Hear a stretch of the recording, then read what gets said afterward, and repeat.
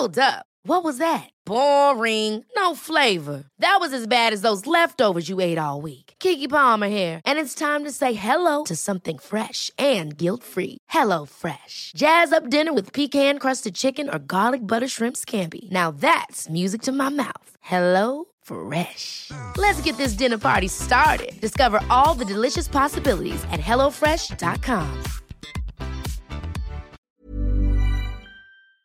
This episode of Silent Giants is brought to you by Ally. Ally, powered by Verizon locations, are developed by Verizon, the world's leading technology company. In collaboration with Ally, a membership-only community workspace for creators. Each location is a community curated powered by the emerging technologies and thought leadership of Verizon. With Ally, Verizon is bridging the gap between startup and corporation by helping the community workspace build next-level ecosystems for entrepreneurs. Now, on to my episode with Mr. Motherfucking Esquire. Trying to show people that you have to chase your soul. You have to chase what you can't even describe, what you feel. Be consistent, be true to yourself, stay open-minded, look for openings. And when you see an opening, be prepared to take advantage of it. And that's my why, you know, and I will always be this way. It doesn't matter. Tomorrow doesn't matter. The week after that doesn't matter. None of this matters. I've already committed myself to this journey, and I'm going to die on this path. Yeah, check it out. I'm your host, Corey Cambridge. Yeah. Everybody tuning in, you invited. No matter what mood you in, get excited. Everybody love the music, let me tell you how they do it. Whether writer or an agent, let me tell you how they made it. You are now talking to a silent giant. Wanna walk in their shoes, silent giants. Wanna study they moves, silent giants. Wanna know what they do, silent giants. Silent giants, y'all. Welcome to the Silent Giants Podcast, a podcast highlighting the superstars behind your favorite superstars and creative industries. I'm your host, Corey Cambridge.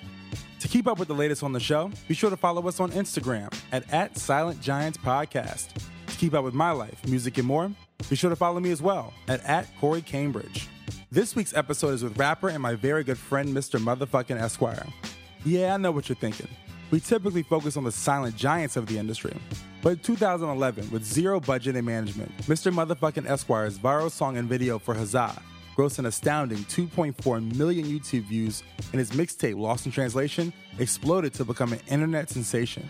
In this episode, we cover X's upbringing in Crown Heights, how he got into music, shares how he developed his sound and brand, and the creative strategy behind his viral sensation, Huzzah. Lots of gems in this episode for sure. So, without further ado, let me introduce you to the artist, my fellow Brooklynite, and good friend, Mr. Motherfucking Esquire. No, I'm good here. I'm comfy. Okay, Cozy. okay. All right. X-Men, what's good, player? Chilling, baby. Long time no see. Super long time no see. Well, I guess I went back to see you perform at in Williamsburg. What was the venue? It wasn't a venue. It was just an alley. It was a converted venue. Wait, it's a venue? Yeah, but it didn't have a name. No. It was a bar. Yeah, but like their whole thing is, I'm not supposed to say it's a bar. So you're not supposed to say it's a bar? Nah, we weren't supposed to say it's a bar. Okay, well, I mean, it was an alley. There was a bar nearby. Essentially. Attached. Yeah. Correct. An associated It was an alleyway bar. behind the bar. There we go. Yeah. Because that part is not generally open to the public. Oh, okay. Their whole thing, I forgot the name of those people. Sino, the people who do it together. Their whole thing is, the whole appeal of their brand is they throw events in spaces that aren't, I'm going to turn it off. They throw events that are in spaces that aren't for events. Okay. So if I said it was at a bar, that would go against their brand because their brand is they don't throw events in bars. They throw events in alleyways, rooftops. Okay. Shit that's not appropriate for an event. That's the whole thing they do. Okay. So like a black market concert. Exactly. Yeah. It's supposed to be outlaw. That's dope. That's dope, man. No, it was really good seeing you rock again because, you know, we haven't. That was my first show in was 2 it years. 2 years? Yeah. Like maybe 2. Probably 2. Incredible show. Yeah, right? Not even rehearsed. Did you feel good? Yo, I knew it was good, man. It's second nature. But did you feel nervous at all? No. Wow. No. Not even after 2 years? No. Damn. No, not really, no. That's kind of, do you like practice at home? No. No. I just, I don't know, shit's like second nature, bro. Like, I could do it right now. If 50 people came in here right now and was like, yo, throw a show real quick, I'm gonna pay you. All right, get 2 speakers. Corey, get the turntables. Look, you don't want me to DJ, man. But only vinyl I have right now is like Thriller, Purple Rain. You don't want that. You can make it work. Somehow. Get the acoustic guitar. You'll turn up. Because we met through Arnold. Never forget the first. We did? Okay, so we met at Webster Hall. Webster Hall. And Arnold invited me out to the show because Arnold was my roommate at the time. Me and Arnold lived together for like 2 years when we first moved to the city. Yeah, all right. I remember that now. And then we went to Webster. And I honestly, I'm not the person who catches the first wave of dope shit. Like, I have dope friends that catch that wave and then put me on, you know? So I'm associated with those folks. So Arnold calls me out. He's like, yo, come on to this show. I'm like, all right, cool. So I get there, and the first thing is he playing Pat's there. So I'm like, oh, yo, what's up? Then Nigel's there. What's up? And I don't know any of these folks at this point. And then you come on stage, and I remember this night. Go ahead. And there had to be, I would say, like 15 people on the stage. Since is DJing. I had Since on the podcast. Yeah, I know. So yeah, I didn't get to listen to y'all. I want to hear it. Yeah. So his podcast is dope too. Oh, he has one? Yeah. I don't know. His podcast is fire. He lives in the mountains now. Like, we don't talk like that. He does. But his podcast is really, really dope. Okay. Very insightful. All right. And so next thing I know, you do like 3 songs. New York don't fuck with me? Fuck this. Nah, it wasn't that. It was Were you mad about something? Yeah. Cause I was probably a little tipsy. So it wasn't. There we go. Niggas was fucking with me. It was the bouncer. He wouldn't let us in. He wouldn't let me in for some reason. He had like a thing against me. Okay. So that's who I was talking to all night. I was yelling at him while I was on stage. Okay. Because I have a mic, and when you got a mic, he can't yell back at me now. So I just was cursing him out all night, telling him to suck my dick. Okay. And then he got fired behind that. Actually, I made him lose his job. Oh, damn. Nah, good for him. He was in the wrong business. Yeah, he shouldn't have been acting like that. Nah, the owner came, he's like, yeah, I'm getting rid of this guy. You know, he didn't, yeah, fuck her, man. Get him the fuck out of here.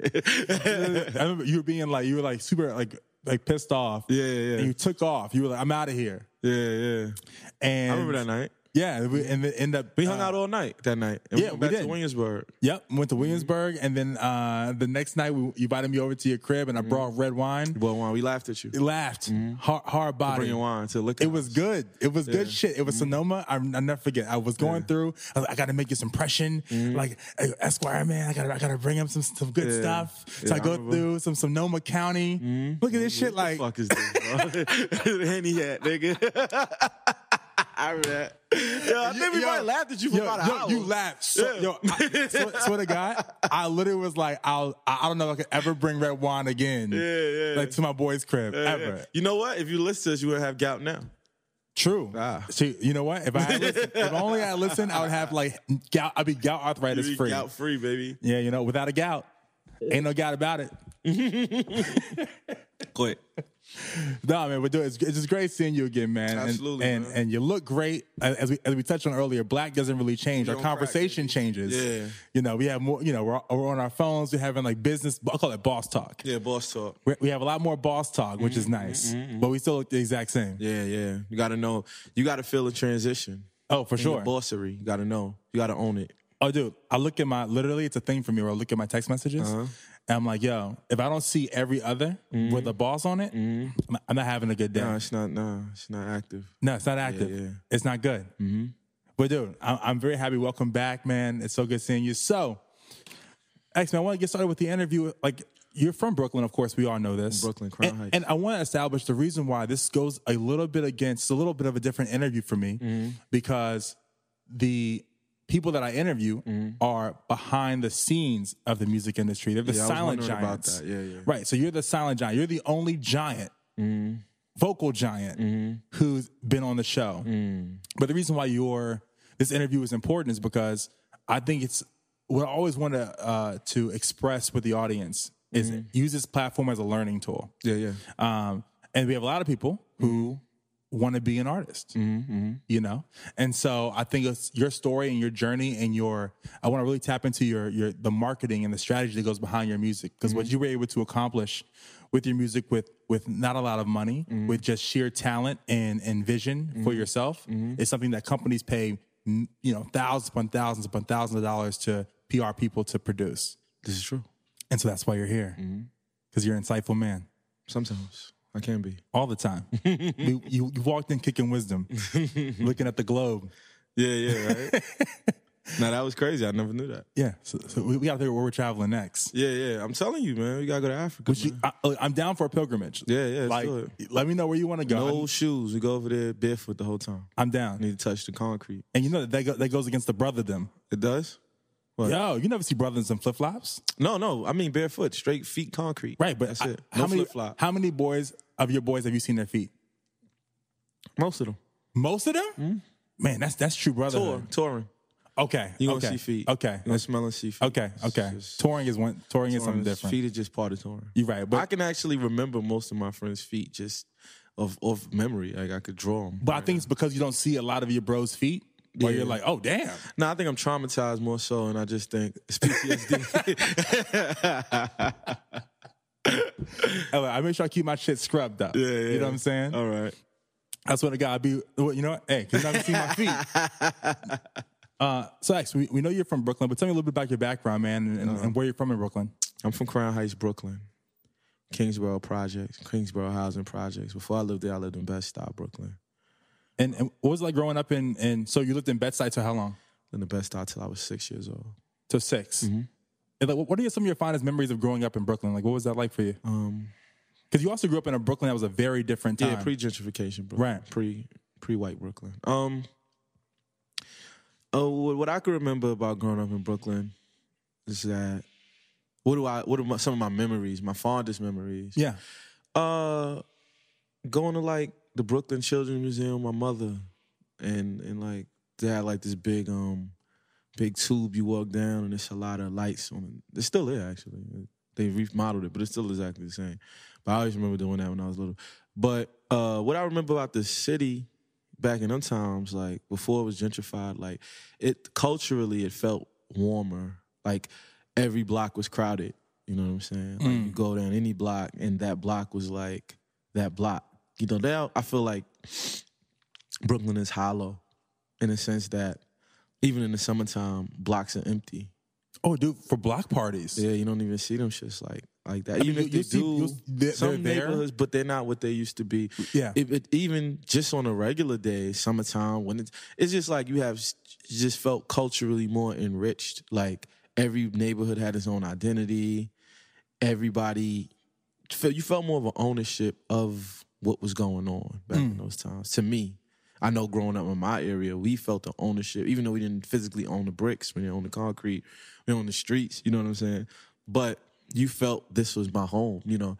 When I come here now, it kind of feels, like I said, it feels hollow, you know what I'm saying? It's not exactly the same, but, so those are like my fondest memories of Brooklyn. It's just going to different areas, maybe getting chased and shit, or whatever stupid shit we was getting into, but every day it felt so like, I can't explain it.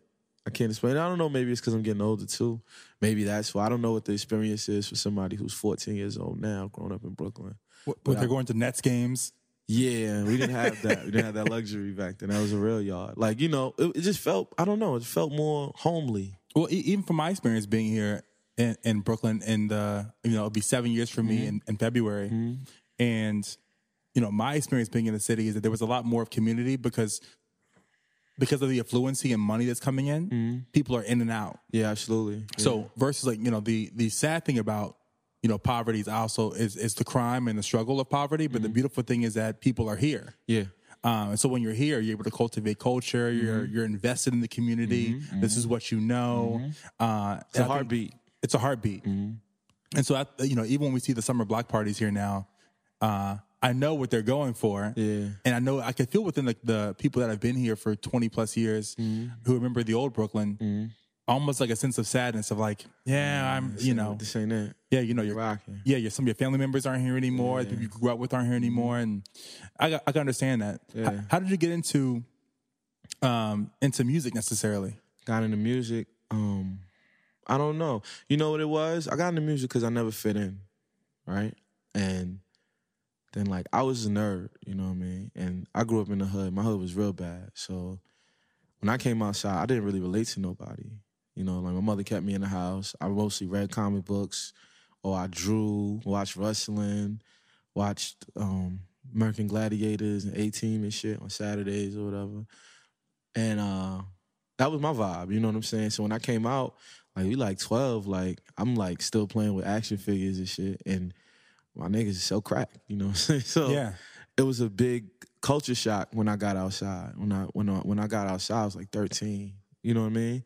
So everybody, but rap was the thing that kind of, we all related to rapping. You know, not listening to rap was like the thing that I had in common with everybody. So first when I started rapping because it gave me a relatability with everybody in my neighborhood. And I was good at it. So it was like, I never was like not good at rapping. Like when I started, I was always good. So that's what started my journey as an artist, in a sense, you know what I'm saying? I mean, I'm sure it came spiritually from somewhere else. It's a calling that I happened to come into, obviously. But my cosmetic reasoning for it was like, oh yeah, now that I rap, everybody accepts me. You know what I'm saying? Like, and that's kind of what made me cool in my neighborhood. I got known for being a rapper. I got known for being the rapper. You know what I'm saying? So it gave me an identity. And what age was this for you? I started rapping when I was 12 years old, 13 years old, 12 or 13. I was in the 7th grade. Do you remember your first song you ever wrote? Vaguely. Was it good? No. No. I wouldn't say that. It probably took me about a year to get good. Like, yeah, after a year, I was pretty good. Like, everybody would come and get me. Like, if anybody came to the hood, like, that could rap, people would come scream at the window and get me to battle them and shit. Like, I was like the defender of the neighborhood kind of shit. You know what I'm saying? And so who were your early influences? Obviously, you come from a very culturally rich hip-hop environment. I typically find, that a lot of artists get their imitate first and then cultivate their own style later. Absolutely. So who was the artist that you early on, how I started was like, how it started for me is, I guess it's like a movie or some shit, but it's like, me and my boy, we used to sit in my room and play video games all day, like Nintendo 64 and shit, you know? And then GoldenEye. Shit. Oh, yeah. I never was good at GoldenEye though. Me either. But my friend would always be like with the silent PP7 in the bathroom. Yeah. Kick your ass, right? Piss me off. I never could be. But anyway, so so we used to listen to music and shit, and he'd be like, I used to imitate all the rappers. Like he'd be like, oh, do RZA. And I rap like RZA. Then he start laughing. Oh, do Method Man. I do Method Man. Oh, do Biggie. I do Biggie. Oh, do Onyx. I do Onyx. And then like one day I was like, yo, I should just try to do me. You know what I'm saying? Like, I'm gonna write my own shit. You know what I'm saying? So I definitely do agree with that. That I think it does start with imitating and like trying to rap like other people who like kind of set the template for what you are. Then you learn how to put your own identity into it and your own reasoning. You feel me? Yeah. Yeah. And how did the discovery with your own style and your own brand start to like come about for you? Was there like a turning point moment? Absolutely. I used to. All right, I'll tell you. I think it's a pretty interesting story. I think people might get something from this. All right, so I had a boy. My boy used to DJ for Troy Ave, right? But I know him since he was my best friend's older brother when I was young, long before that. You know? Okay. So we all grew up together. My boy Unique, shout Unique, and we used to always go to his crib, and he was like, he used to make mixtapes. He was like in the record industry and shit. Like, he was the closest thing we knew to somebody actually knowing, like, the real rappers. Like, he knew them. They used to come to his house and shit. Like, MOP used to come to his house. Like, oh, shit, that's him, you know? Right. So he had all these, he had a phone. He had, like, back in the day, it might have been a phone book. But I think there was a phone book. Yeah, he had a phone book, and it had everybody's number in it that he knew, all his contacts, right? So I used to go to his crib and freestyle. He's like, shut the fuck up, And I was going in the karaoke machine. He had the turntables and rap and shit. And one day he left us in the house. So I was like, you know what? I'm gonna steal his phone book, and I'm gonna write all the numbers down in the phone book before he come back. So we just sat and we wrote all the phone numbers out, right? So then I made a tape, and I called every fucking number in his book. Went home and called every number. And then and one person responded to me. I spoke to like dudes that's like on reality shows now and shit. I'm like, I remember I told them when I was little. So long story short, so I meet this guy up at Universal, right? And he's like, oh, okay. Well, you know what? Come up here. I'll give you a shot. Come up here and bring your CD with you. So there was no email back then, mind you. I mean, it was, but motherfuckers still had dial CDs. up. Yeah, it was still you got me. Like it was still that era. Yeah. So I went up there, and me and Gouch went. Me and Gauchos went. So Shout out to Gouch. Shout out to Gouch. So me and Gouch go up there and shit. He's like, oh, give me a CD. Gave him the CDs. I'm gonna call you back in 3 days. Call me back. Oh, this shit is amazing. I'm like 19 at the time. This shit is dope. You know what I'm saying? So I'm like, word, you know? And he's like, yo, I don't sign people, you know, but I'm going to give it to the A&R here who does sign people. Boom. So he listens to it. He calls me now. The A&R calls me. This is fucking dope. You crazy, right? So he's like, all right, I do this show. It's called Faces in the Crowd. That was the name of it. Can you perform?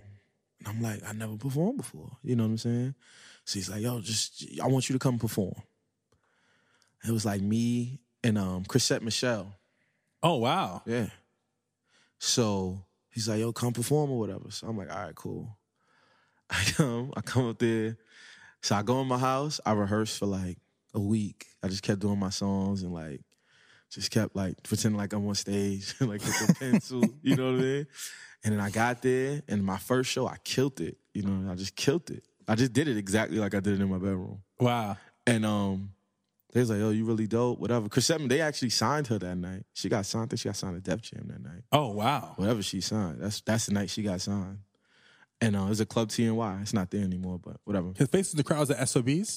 It might have been there before. Yeah, it was. It was a lot of places, but the night I was there was Club TNY. Okay. This is a long time ago. Yeah, but where I don't even know where Club TNY is. It was like near Times Square. Okay. So, long story short story long. So now they called me back. I'm talking to these people all the time now. You know what I'm saying? So then, this is like, I didn't win the contest. Everybody, that was like, I had to be like, if I was, that's right before I went away to school, maybe I just came back from school. So I was like 18, probably. Okay. So around this time, this is like G-Unit, The Game was out. Okay. Type shit. And like, this is all going somewhere, trust me. So it's a great story anyway. So these dudes, you know, that's what rap was about, you know? And like, I could rap kind of street, but I never was in the streets like that. So like, I'm not really good at like the intricate street shit because I don't know that shit. You know what I'm saying? I didn't grow up like that. So I'm from around it, so I kind of know, but whatever. But so their thing was like, oh, you know, everybody's rapping this way right now. And like the shit you doing is really dope, but it's too lyrical. You need to make something. And then I remember just doing them shows with them. Like they would call me, I would do shows and shit all the time. And everybody, I got my guns in the club, got my guns, you know, like the 50 Cent type of music and shit. Get your gun and bust your head, all that shit. You know, so I was the only one come up there, some fucking dunks on, whatever. You know what I'm saying? Tight ass pants at that time, for that time. Yeah. But I still was for the projects, you know what I'm saying? And they was like, nah, you know, you're too lyrical. We want to work with you, but if we do, like, it's just, you know, it's not really what's going on now. You know what I'm saying? So I was like, man, fuck y'all. You know what I'm saying? Like, I was really mad about this shit. I still remember, I was going to work. I was working at the Gap, and that's when they called me. I was so fucking mad. You know what I mean? Because I felt like that was such a stupid reason. Because what type of encouragement is that to me to tell me that I'm too talented to do what I love to do? Right. That's like, and you're LeBron, different. You drop 80 every game, can't be in the league. Right. You know what I'm saying? And you're like, different. Yeah, like you're saying, no one's ever played the game the way you have. Yeah, you got to get out of here. Such vision. What the fuck? Right. So for me, it was like, I didn't really kind of know where to go from there. What am I supposed to get worse at rapping or whatever? So I stopped rapping for maybe like maybe close to a year. I didn't write. because I was like, man, fuck it, you know? Then I was like, all right, that's kind of the vibe. So now I'm going to make music that's even more exactly who I am. Like, I'm going to be and I don't give a fuck what you think about me now. You know what I'm saying? Yeah. Like, I'm going to rub this shit in your face so hard that I'm different. And I'm going to make you fuck with it. And that's when I changed my name to Mr. Motherfucking Esquire because of that. What was your name before that? I don't want to say. It's not important. Yeah. That person's dead. Yeah, he's not around. I mean, he's in there somewhere, I'm sure. But you know, we're gonna have some Sonoma Valley Pinot Noir one night on another cold winter night, let's do it. and vibe out. All right, and I'll tell you. Full disclosure, I'll tell you that night. But yeah, so that was the vibe. Like, and then that's kind of where it. So that's why I said, you said, like, how did the brand come about? The ideals of it all was basically, and still is, just based off kind of being okay with being a regular dude. But in spite of that, you like, man, I'm that nigga. You know what I mean? Like, I might not be like him. I might not have all the jewelry on like this dude. You know, I might not have muscles and shit like this thug nigga over here. I might not have all the money in the Benz like him. I'm getting on a bus right now. I'm average as shit, but it's something inside of me that's great. And, like, that's what Mr. Motherfucking Esquire represented to me. And I feel like that's kind of why I resonated with people, because I was never, like, trying to make myself out to be a gangster or nothing. I always said I'm a regular nigga, but I'm just a superhuman regular. Yeah. You know what I'm saying? And I think that's what resonates with me, because I feel like everybody wants to feel like that. You know what I'm saying? You want to feel as if you're special too, because I think kind of, especially as a black man, I feel like a lot of the caricatures that people paint us in, the pictures that people paint, and the places they kind of put us in, they kind of only let us be a couple type of motherfuckers. You know what I'm saying? But, you know, you could be a little bit of everything too. Right. You know what I'm saying? Like you said, oh, dude met you. You said, oh, you kind of Wayne Brady-ish. Right. You know what I mean? But I know you a bad motherfucker. You know what I'm saying? So, but, you know, who speaks for that nigga? You know, what artist is saying that shit? You know, what artist is talking about his girl cheating on him? On some hood shit, though. What hood dude is saying, my girl cheated on me. I'm hurt. I'm actually hurt about it. You know what I'm saying? I'm going to tell you about the situation. Most dudes saying, fuck these bitches. You know what I'm saying? I'm saying, I love this bitch, but fuck that bitch. You know? That's more my music, is more the reality of how a man is going to feel, and just that struggle. You know what I'm saying? And that's kind of what I built my brand off, of being relatable. One thing that I always remember about that night when you invited me over to your crib, the first thing I always remember is that the jokes, the hour-long jokes about me bringing the wine over. Mm-hmm. But the second thing I remember is sitting with you and sharing my music. Mm-hmm. And this is the first time, coming from where I'm from in Virginia. It's in Richmond, right? Richmond, yeah. Mm-hmm. It's a very communicative kind of environment. Yeah, I've been there. And there's not like an industry. Yeah, because you did Strange Matter there. Mm-hmm.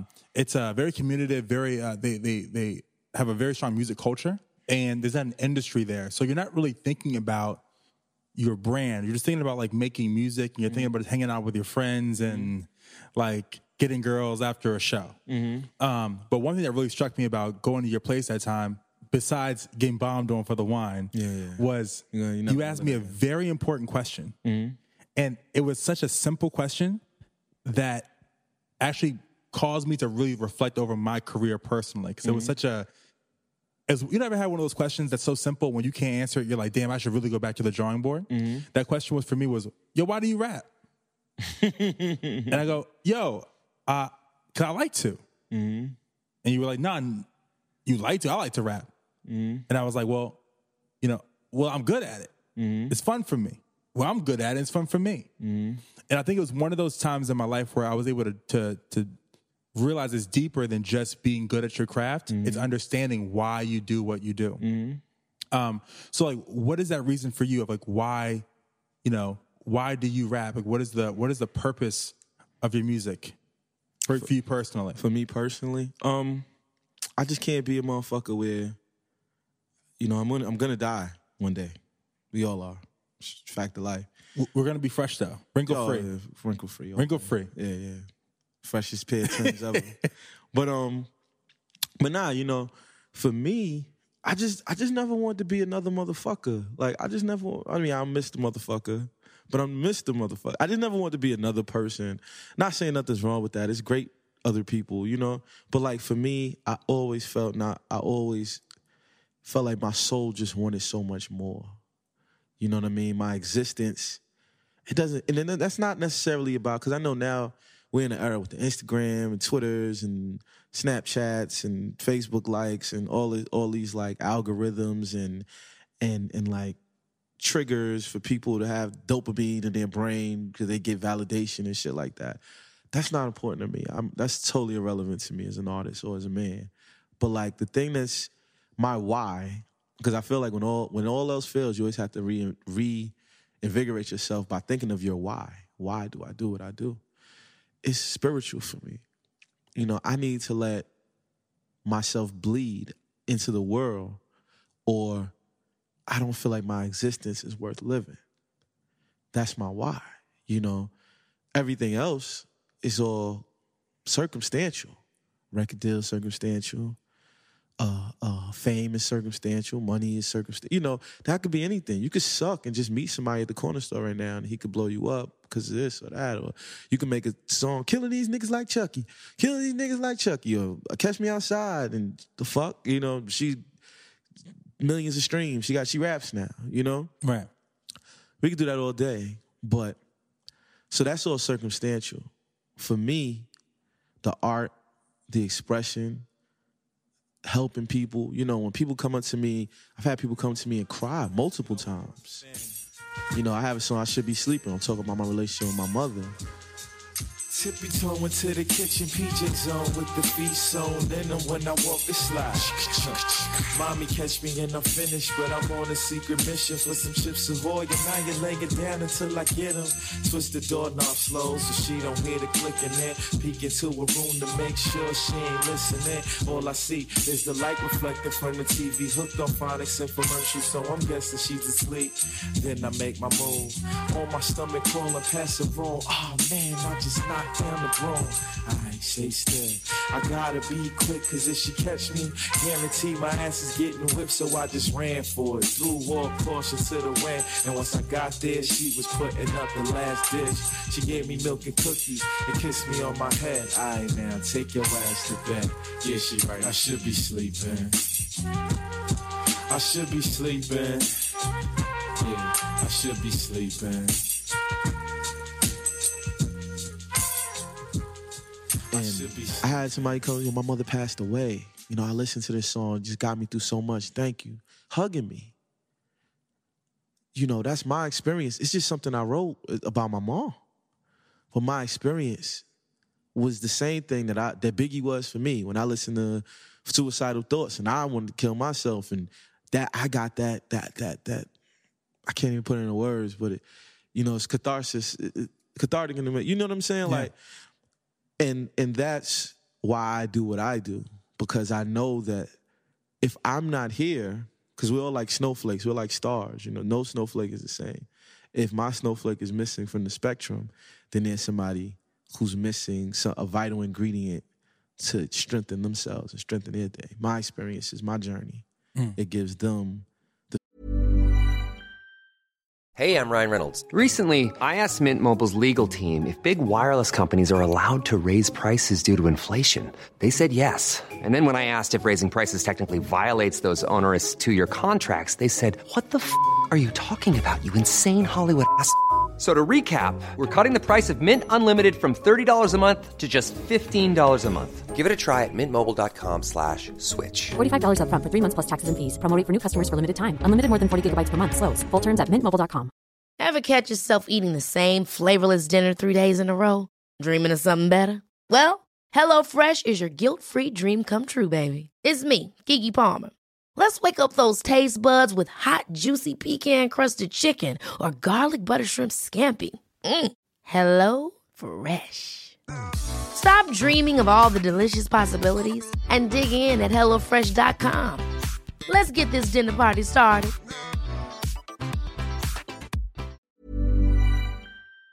Fuel to go out and keep fighting. And it gives me the fuel to keep going out and living this life and grinding and the ups and the downs and whatever. You know, it's all worth it. It's all worth it when you put the record out. It's all worth it when people tell you how they feel. You know what I'm saying? Because I'm just trying to show people that you don't have to settle. You don't have to say, oh, well, you know, I guess I'm just going to be a bus driver. And that's fine. My mother's a bus driver. My dad's a plumber. Like, I'm not knocking that shit. I'm just saying, if you have to, you got to do what you got to do. But I'm just trying to show people that you have to chase your soul. You have to chase what you can't even describe, what you feel. And that's my why, you know, and I will always be this way. It's not, it doesn't matter. Tomorrow doesn't matter. The week after that doesn't matter. None of this matters. I've already committed myself to this journey, and I'm going to die on this path. That's it for me. So I want to take this back to, take us back to this kid who's on the bus, has this inner giant within him, who has all the confidence in the world. You have this new name, Mr. Motherfucking Esquire. And how does one thing I really admired that I want people to walk away from this interview from is combining the realization of, okay, I'm going to create a brand, a brand with my talent. How did the story go for you to, you know, create a viral internet hit? Because one thing that was amazing is using technology also played a big role in this. So, you know, first tell me the makings of Truth or lie. What do you want? Well, first let's start off with the makings of the song. Okay. And then the story of how that song became a viral sensation. Yeah. All right. So I had this song called Salutations, right? A lot of people don't know that song, but that's like the first song I had. That song was like the song that I had that made everybody know me in New York. A lot of people don't know that. So like, I was like, damn, like we used to perform, I used to rock that shit everywhere in New York, in the city and shit. And like everybody knew it. So I'm like, oh shit, people fucking with me. You know what I'm saying? So I'm like, what the fuck could take it to the next level? You know, what can I do to like take it to the next level? And we was like, yo, I met this dude. I'm gonna even wander further than that. I met this dude. He was like a radio promoter for college radio, and I was like, this is all scheming. Like, so it's like I was like, we was trying to get him to play our records on college radio or whatever, but I didn't think the records we were making were really fitting what he was trying to do. So I was like, I had this jacket with Huzzah on the back. I never knew what it meant. It's a Mishka jacket. So I was like, all right, I'm going to make a song about this jacket because I like the song. I like the name. My boy told me, oh, it means celebration. So I came up with the idea. Because of that, I was trying to get on college radio. I said, what better idea to make a song about drinking to get on college radio?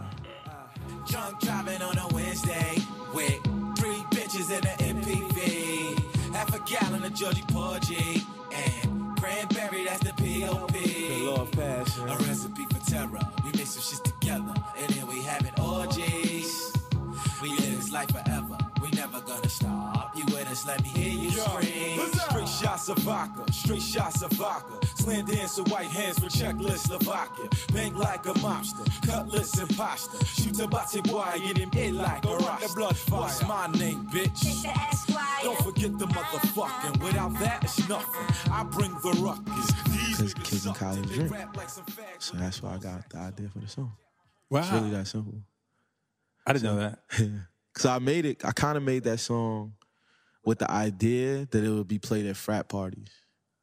That was my idea, to get it like, because I know if you play in frat parties, then college kids are going to watch it. If they hear it, they're going to like it because it's resonating with the shit they're doing right now. Right. You know, I knew I was never going to make a street anthem, like, because I ain't that type of rapper. So I had to find something that what audience can I cater to? How can I relate to people in my way? See, you know. Right. So it's all science. You know what I'm saying? Like, all right, well, how do I do that? Okay. All right, I'm going to do a song about drinking. There's something, you know, and they drunk and shit, they could do it. And that'll be like an end. You know what I'm saying? So that's kind of how I thought of that. And then I was like, so then when I would perform it, people would never clap. You know what I'm saying? Like, it'd just be like, motherfuckers just stare at me. And I go off stage and Gotcha be like, yo, motherfuckers just stared at you. That's good. You know what I'm saying? I'll be like, yo, that is good, right? Because, I mean, he's like, that means they're taking it in. He's like, they're not checking their phones. They're not looking around. They just staring at you, bro. That song is it. You know what I mean? Because they trying to figure it out. I was like, all right, bet. Which is the cold stare in New York. The applause everywhere else is the cold stare in New York. You need that. Yeah. That's how you know. Yeah. That's how you know you're going to do it. Is that the cold stare or Apollo boo? Yeah, see, it's not, or they just not even paying no. They go to the bar, they talking, chick twerking. Yeah. You shit ain't even a twerk song. She's waiting for you to get on stage. That you know, the open mic type shit. But yeah, because I cut my teeth performing for 3 motherfuckers. And then went to 15, then it went to 30, then it went to 50. You know, like, right. I literally did all that shit. So, yeah, you know, so that was it. So I was like, damn, how can I take it to the next level? And that's when I came with the idea, like, oh, shit, we get it cracking. We get a video for this shit. If we do a video, it's lit. You know what I'm saying? Because now I feel like I used to put out a lot of songs. I stopped. I was like, I'm going to just worry about this one specific song. I'm just going to keep pushing this one-ass song. You know what I'm saying? And then I was like, all right, bust it. Make it happen like that. We'll just do a video for it. Because when people see me and they see how I am and they get a taste of me, then they're going to love me. That's how I felt. Like, once people see my personality and, like, my confidence and they see how I dress and who I am as a man, I felt like it was going to resonate with people automatically because it's genuine. Yeah. You know what I'm saying? So that was it. You know, that's really the whole orchestration of the record. Now, how do we get it to go viral? That's the cheat. Right? Because I'm going to be honest, I'm not going to sit here and like paint a picture of the music industry that it's not. You know what I'm saying? In a way, we kind of cheated, but we didn't. It was all like kismet in a sense. Like, we just kind of was hustling. Like, my boy, my best friend Gouch at the time, he used to work at like this magazine and shit, like do video editing. But he didn't know how to edit video. Okay. But he got the job because he lied. He just lied. He was winning there one day and lied. And then he went home and watched YouTube, the tutorials on how to edit video. And he just studied it for one night on his laptop, woke up the next day, did it in the morning, went to the interview and just did exactly what he did on his laptop. And they hired him. That's some New York shit right there. Yeah, Fake it till you make it. Yep. And then he just used it as an opportunity to push me. So he just got in there and then everybody he would meet, he was just showing my video. And then one day, like, people started seeing it. And like I said, when you're real, it resonates. You know what I'm saying? I think this is important. I think just in the creation of yourself as an artist, and I don't even necessarily mean that just in music. I mean that in anything, like creating a brand, whether you're a photographer like Terry Richardson or you're a fucking actor like Will Arnett or some shit. You know, whoever the fuck. You know what I'm saying? We all got a shtick. We all got a thing we do that people fuck with us. You know what I'm saying? Or we got an aura, image. But I think, then this is important. I think anybody listening to this needs to write this the fuck down. Don't be too far outside of who you are on a day-to-day. Or just accept that you will play a caricature for the rest of your life. Know how to be real enough that when you want to transition into being your real self, your true self, you won't lose your fan base because now they don't know you. Right. You know what I'm saying? That's like the key, I think. And that's what I think. That's why I think I've been able to be successful. Because I would say in my mind, I'm successful. I'm more successful than I ever thought I would be. Well, I always thought I would be successful. I'm not going to lie. I always had it in my mind that I'm going to make this work. But like, I think I've been able to garner a really strong fan base. And I've been lucky enough to have motherfuckers that pay, you know, which is another thing. Because I think a lot of new fans, they don't really like, that whole paying shit is foreign to them. But I think it's because I've been able to establish an authentic connection, you know, and I think even visually, that's important. Visuals are my lifeline as an artist. Like some people, like Cardi B, she gets on Instagram, she'll crack some jokes. Yeah, bitches, I got my titty hurt, whatever, you know what I'm saying? My thing is always my videos and the story of it and the bombasticness of it all, you know what I'm saying? So, but I just try to keep it close to me and like, I think that's like one of the keys to branding is like keeping your shit as tight to you as possible, but just turning the volume up on your real personality to like 30. You know what I'm saying? Because I'm absolutely everything I am in a song, but I'm not like that every day. You know what I'm saying? Right, of course. And I think that's kind of I think that's the trick, you know. And it's finding that niche about you that other people see in themselves or want to see. And I think you resonate like that. I'm not sure, but that's how I think it works. So when you put out the video, what was the initial response? Was it It's crickets. So it wasn't a big blow up in the I don't know. It's crickets for months. For months? Yeah, absolutely. And so what was the turning point for you where motherfuckers start writing about me? People just start to decide, like, I don't know, man. You know, it's just because you were saying that you were pushing one song. You were pushing Huzzah. Like what went into the? 'Cause I think that's a very interesting strategy. To, I think there's two ways you can go. You can go with flood the market consistently with new, or you can flood the market with one. What was your strategy? And it could have been something you cooked up in your mind or by accident, just by moving. What was that strategy behind getting that one song to blow? From crickets to... just showing it to everybody. Just pushing it, you know, like sending it to every person possible. You know what I mean? Then I got my boy working here, so he's interviewing all the rappers. Oh, yeah, Wiz, what's up, you know? This is my boy right here. You know what I'm saying? Whoever the fuck, you know, and then people started knowing it on the back scenes. You know what I'm saying? It's all about that shit. Like, it's just all about, I have a saying. This is my saying. So anybody else, you see them use it, they got it from me. Yeah. So you have to stay in the conversation in order to be argued about.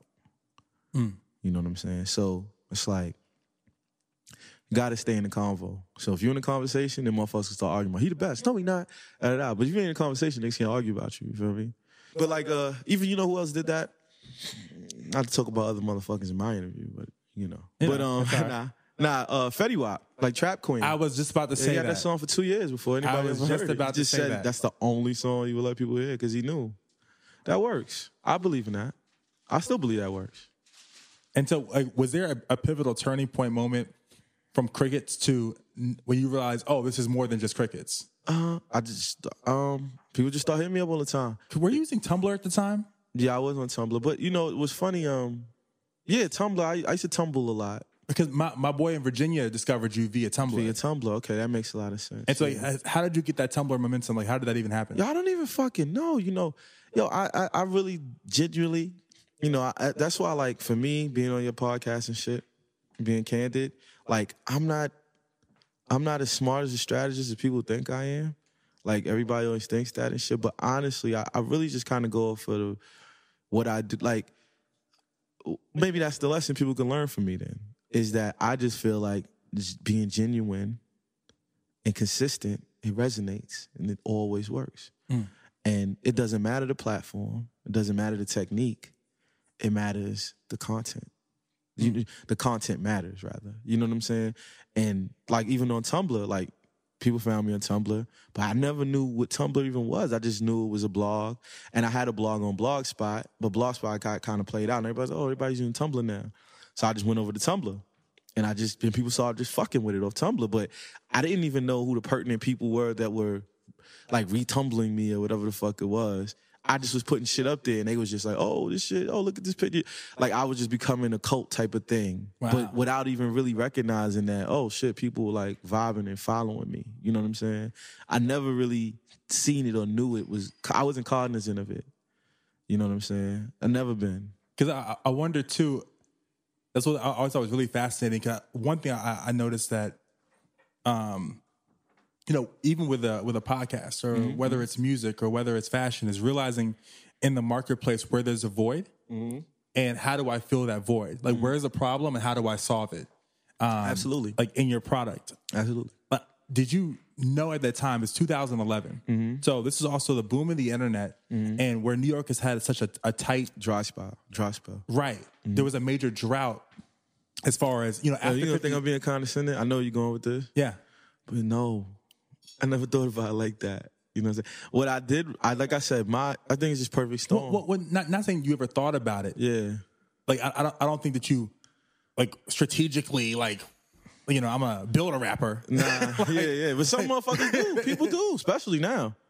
I mean, I definitely don't think it was a builder rapper strategy. But did you recognize at a certain point, like, oh, you know, I can fill this void? Like, there is a void. I'm in New York. There's no New York rappers that are, like, boom, and I embody this. Nah, I never thought about it like that. One thing I want to get into is that you come from, Crown Heights, Brooklyn. Absolutely. When I go to your shows, you have a fan base that almost reminds me of Wu-Tang. You make music for the streets that has caught on, almost had like a punk cult-like following. How do you feel about that? How does that happen, and how does that change your art? It doesn't. It actually just makes me do it more. You know what I'm saying? Now, like okay, like even me doing that show the other day. At the Knot Bar. Yeah, all those kids was like 20, right? And they knew all my shit, right? You know what I'm saying? I'm like, yo, dog, like, how am I even relevant in y'all space? You know what I'm saying? And that show was on such short notice. Like, if I would have probably had 2 more weeks to do that, I probably have packed that whole shit up. You know what I'm saying? So it was just like, wow, like how the fuck y'all know it? But it's like I said, I keep going back to this point. There's a genuineness there, and I know that resonates with people. I know it does. I just know it. You know what I mean? And that's why I generate that crowd, and it always regenerates itself because I tap into a real emotion. And when you're at that phase in your life, my music speaks to you. So it always rebirths itself. It's like, and I took that from like Kid Cudi, one of my idols. Kid Cudi, he doesn't have like a lot of hits. You know what I mean? Since he first came out, he had Day and Night. He had a couple more, but most of his shit was essentially, he was resonating with people emotionally. That's why you have young fans, and Cudi ain't put a record out in how long, right? But you got young fans that still come to his new shows, still fuck with his shit, and that's why he's always set, because he resonated with them here. Other motherfuckers, they might catch on trendy, like, oh, I got the gray dreads, oh, gray dreads popping, that shit's pop. Remember, everybody's doing this shit, turn up. You don't see niggas doing this in the club no more. Yeah. Now the nigga who was doing that, the motherfuckers ain't around no more. You know what I'm saying? But the people who really hit your soul, it's always going to regenerate with a new generation is going to generate all the weird motherfuckers who feel like they don't belong, that feel like you speaking for them and they can see themselves in you and shit. They always going to fuck with you. Was it a mind fuck though, coming from Brooklyn, where there were no white people? When I was growing up, no. Right. Only white people were police and teachers. Right. And so you're making music for a community of people and that's like around Jewish people you. and shit in Crown Heights, but they're Jewish, they're not. That's they're different. kind of all white. Yeah, it's different. Yeah, I know. Different vibe. Different color. Yeah. But, that would have been a mind fuck for me. Making music for a community of people that I know from my boys. And then having a completely different audience. Nah, I never did though. Did that creatively? Nah. Sometimes I feel like I want to stress, it's not white, right? Because it's not like white pop, like Christina Aguilera fans. Yeah, different. It's like, it's almost like a punk rock like vibe at the shows. Yeah. So it's a completely different world than even what would be like mainstream television. Yeah, absolutely. I don't know. I took a lot of ideologies from a lot of different people. You know what I'm saying? And I looked at the audience that they had and I kind of mapped it out. I guess I am kind of smart. I don't know. You're very smart. I try not to give myself that credit, but yeah, I guess so. You got to kind of think about yourself in that way. That's how, you could be running Nike or whatever. But yeah, like I seen like people like Tech Nine, or this is serious shit too, like Insane Clown Posse.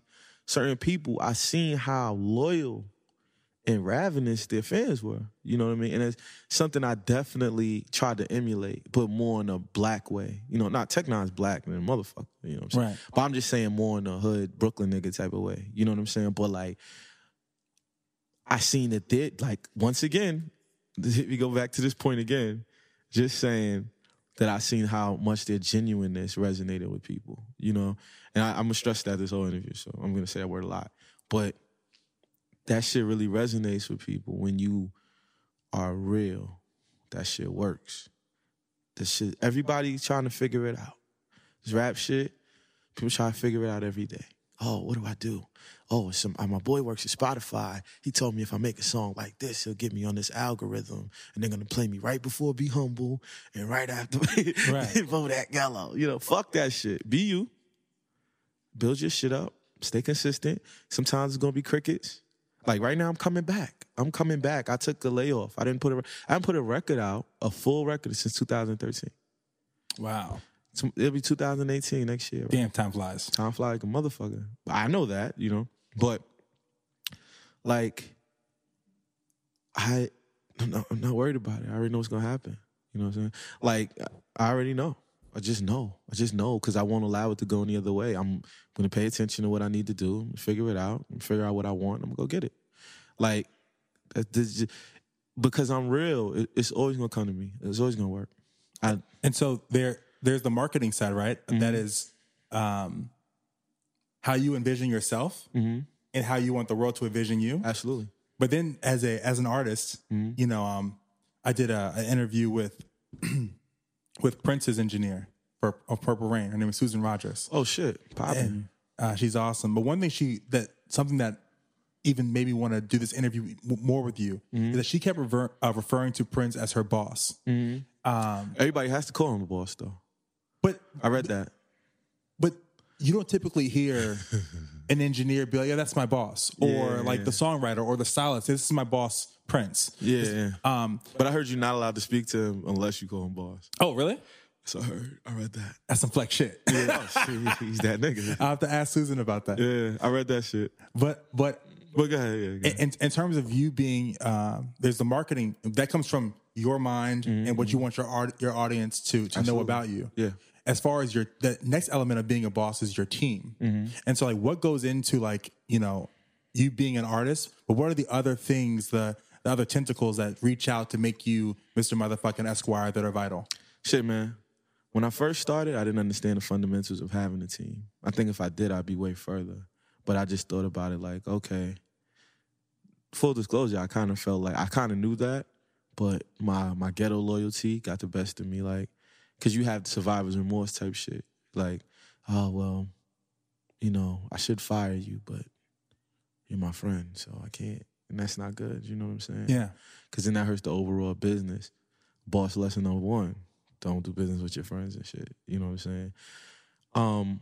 But what I've learned now about constructing a team is you need to be the stupidest person, but you need to be the smartest person for you.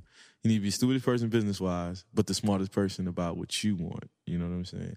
And you gotta, I don't think it's even like selling ideas. Because even working with my manager now, it's not a lot of it. It's me, him, and Gouch. You know what I mean? Doing shit. And I got other little tentacles as far as graphic design. I got my dude. I got this, other things. But as far as driving the business and publishing and okay, even publicity and PR and shit, What I've learned is, I think one of the vital and key things, it doesn't really matter who's around you or the experience level if you don't know how to articulate what you want correctly. You have to know how to articulate what you want. And you also have to know how to listen and compromise when you see when it's in view of the bigger picture. Because I think as artists, we sometimes make bad business decisions because we think short term. Because we always thinking about how we feel, not what's best for business. Right. Because our art is driven off our emotion. Right. Exactly. So I've learned to differentiate. Well, I'm not gonna say I've 100% learned, because if I learned, I'd be rich, But I've learned a lot about that, like learning how to pick people to be around and knowing when I'm hearing some bullshit and knowing when I'm hearing some good shit. You know what I'm saying? But honestly, that only comes with time or luck. Some people get lucky, like, oh yeah, Dame Dash discovered me and I'm rich or whatever. You know what I'm saying? Right. But I don't know. I don't know where I'm going with this. You got to ask me another question. Like, what would, for me, a term like a manager, it's one of those terms that people throw out. What do you expect of your manager to do for you as an artist? Make me money. And in what ways? Shit, man. I mean, it's going to be merchandising, obviously. It's going to be your music, obviously. Which music? I mean, music can make money depending on what your idea of money is. And just, getting you opportunities, placements, things of that nature. Like, can you have multiple managers? Absolutely. Got 10 managers if you want to pay them all. Okay. But my thought of a manager, and I'm learning too, is that it's like an eat what you kill mentality. Like you can have 1, 2, 3, 4, 5, and you just get a percentage of whatever you kill. Is that how it goes? No. Okay. Your manager gets a percentage of everything you do if you love them, because managers don't make no money. Got you. You know what I'm saying? Like if you make $150,000, he only made 30, right? Okay. Technically, nigga, he can't pay his bills in New York City on $30,000. Okay. So, no, I wouldn't say that. Okay. And that's why I don't believe that you should have more than one unless you have a business that's booming to the point where you need more than one manager. You're making millions of dollars. Obviously, you have more to manage. But at our level, it's fine. Just you, one of your boys, a DJ, and a manager. Okay. And y'all rock like that. You know what I'm saying? And everybody could be happy.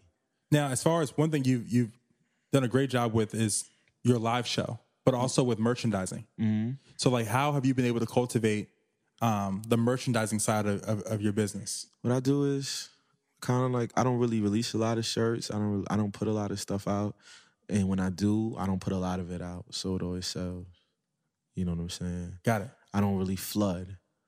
You know, like even record-wise, I don't flood. Like I dropped the EP in July, 6 songs. You know, people went out and bought it because I didn't do an album in 4 years. They're like, and it's rare because a lot of people just be like, fuck that dude, whatever. But I was looking, okay, what's special about this? All right, let's do a vinyl.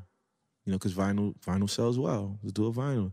Let's do a shirt. Let's do a vinyl shirt bundle. Let's, you know, like, it's just, I don't know. It's just, I try to think about things and what would I spend my money on? And then I just try to get people to do the same thing I think would be smart. You know, like, all right, well, what would I want to buy? If I was a fan, I am a fan of certain artists. I buy people's shit. You know what I'm saying? So it's like, what makes me buy a Run the Jewels shirt?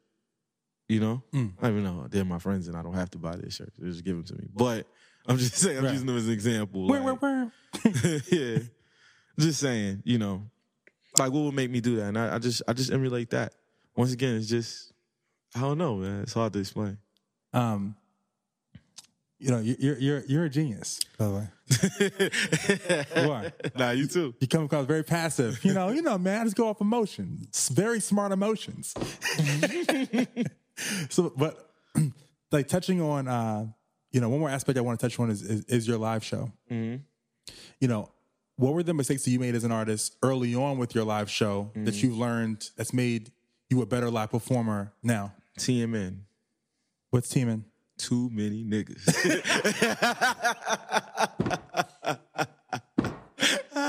Yo, you used to roll 30 deep. 30 deep. Yeah. So what kind of problems did TMN, too many niggas bring you? Man. Too many people on stage. Too many people, you got to worry about where people at and all that shit, man. Killer Mike told me that. That's some of the best advice Killer Mike told me. He said, yo, X, don't fuck a crew. Worry about you. That's what he told me. He's like, yo, so he's like, first you going, you know, because we from the hood, you want your niggas around and all that. This Killer Mike words. I still had the email. You gonna want that? He shot it to you via email. Absolutely. Yeah, he's like, yo, you gonna worry about that shit? He's like, I was the same way. He's like, but once you get everybody to fuck from around you, you're gonna find a breath of fresh air in every facet of your life that's indescribable. And everything from there is gonna be easy. He told me that. You know what I'm saying? And I learned that definitely on stage, bumping into motherfuckers and shit. I've had some really shitty shows at important places because I had too many people with me and too many people on stage, people not really knowing what to do. Because not everybody's going to want it like you or be disciplined like you. Right. You know what I mean? Because at the end of the day, it's your shit. It ain't their shit. You know what I'm saying? I might go in the store right now, drop a banana on the floor. I'm not going to come back and mop it. I made my store. You know what I'm saying? Right. People don't mop up bananas, but it's just a metaphor. Well, even I remember, one example of that, you know, is we had a show at Drum on the Lower East Side. I think maybe the last time I saw you for a long time was at that show. Okay. You weren't feeling well. You were really sick. You were backstage, like really sick. Like I didn't even think you'd be able to even put on a show. But there was a lot of people around, like at this time. I remember thinking to myself, like, wow. But I almost feel like that almost added a sense of like the aspect of I don't give a fuck. Even added to that, even though they could have gone maybe a little bit overboard at times. Yeah, I did. I felt like, but I felt like that added to the mystique. Yeah, it did. you know, of like, yo, I don't give a fuck, man. I'm here. It is what it is. Yeah. That's what it was for. But, you know, everything has to be calculated, too. You know, you can't let shit go. You got to keep shit, you know, in tow, like tied up neatly. Yeah. You know, because sometimes things form their own, you know, tentacles and they get out of control. Right. You know what I mean? Because there's this whole back end to that, too. But it looks nice. 100 people on stage. That shit looks powerful. It does look very powerful. Powerful vision. But how ill is it to be by yourself and command the same presence? But to wrap the interview, you know, what advice do you have? Obviously, you have, you know, be true to yourself and go with your raw emotion. Was there any other advice that you've learned along the way for aspiring artists? We touched on the show people behind the scenes, but you're the only person that probably ever come on the show that is the vocal giant. Man, follow your gut. Be genuine. Be consistent. Carve your own path.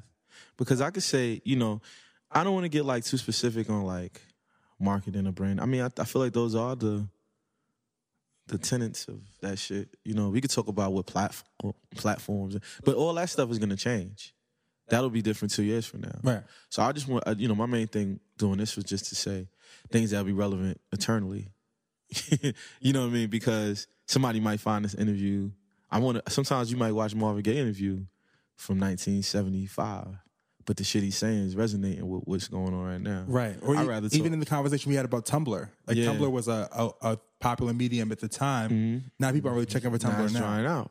So that's why I don't really want to base my theories off things. Because things fade.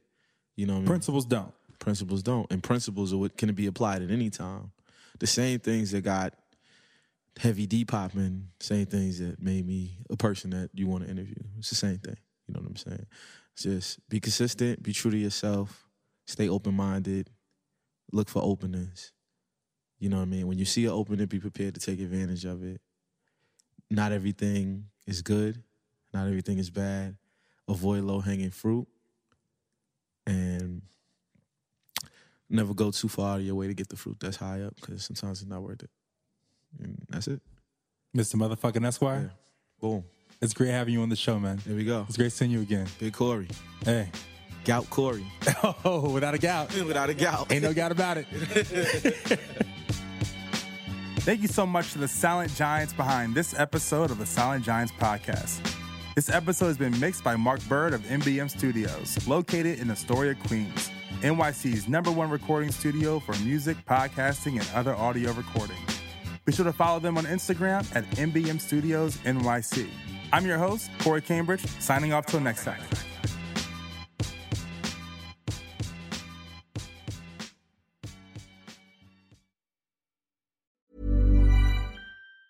Ever catch yourself eating the same flavorless dinner 3 days in a row? Dreaming of something better? Well, HelloFresh is your guilt-free dream come true, baby. It's me, Keke Palmer. Let's wake up those taste buds with hot, juicy pecan-crusted chicken or garlic butter shrimp scampi. Hello Fresh. Stop dreaming of all the delicious possibilities and dig in at HelloFresh.com. Let's get this dinner party started.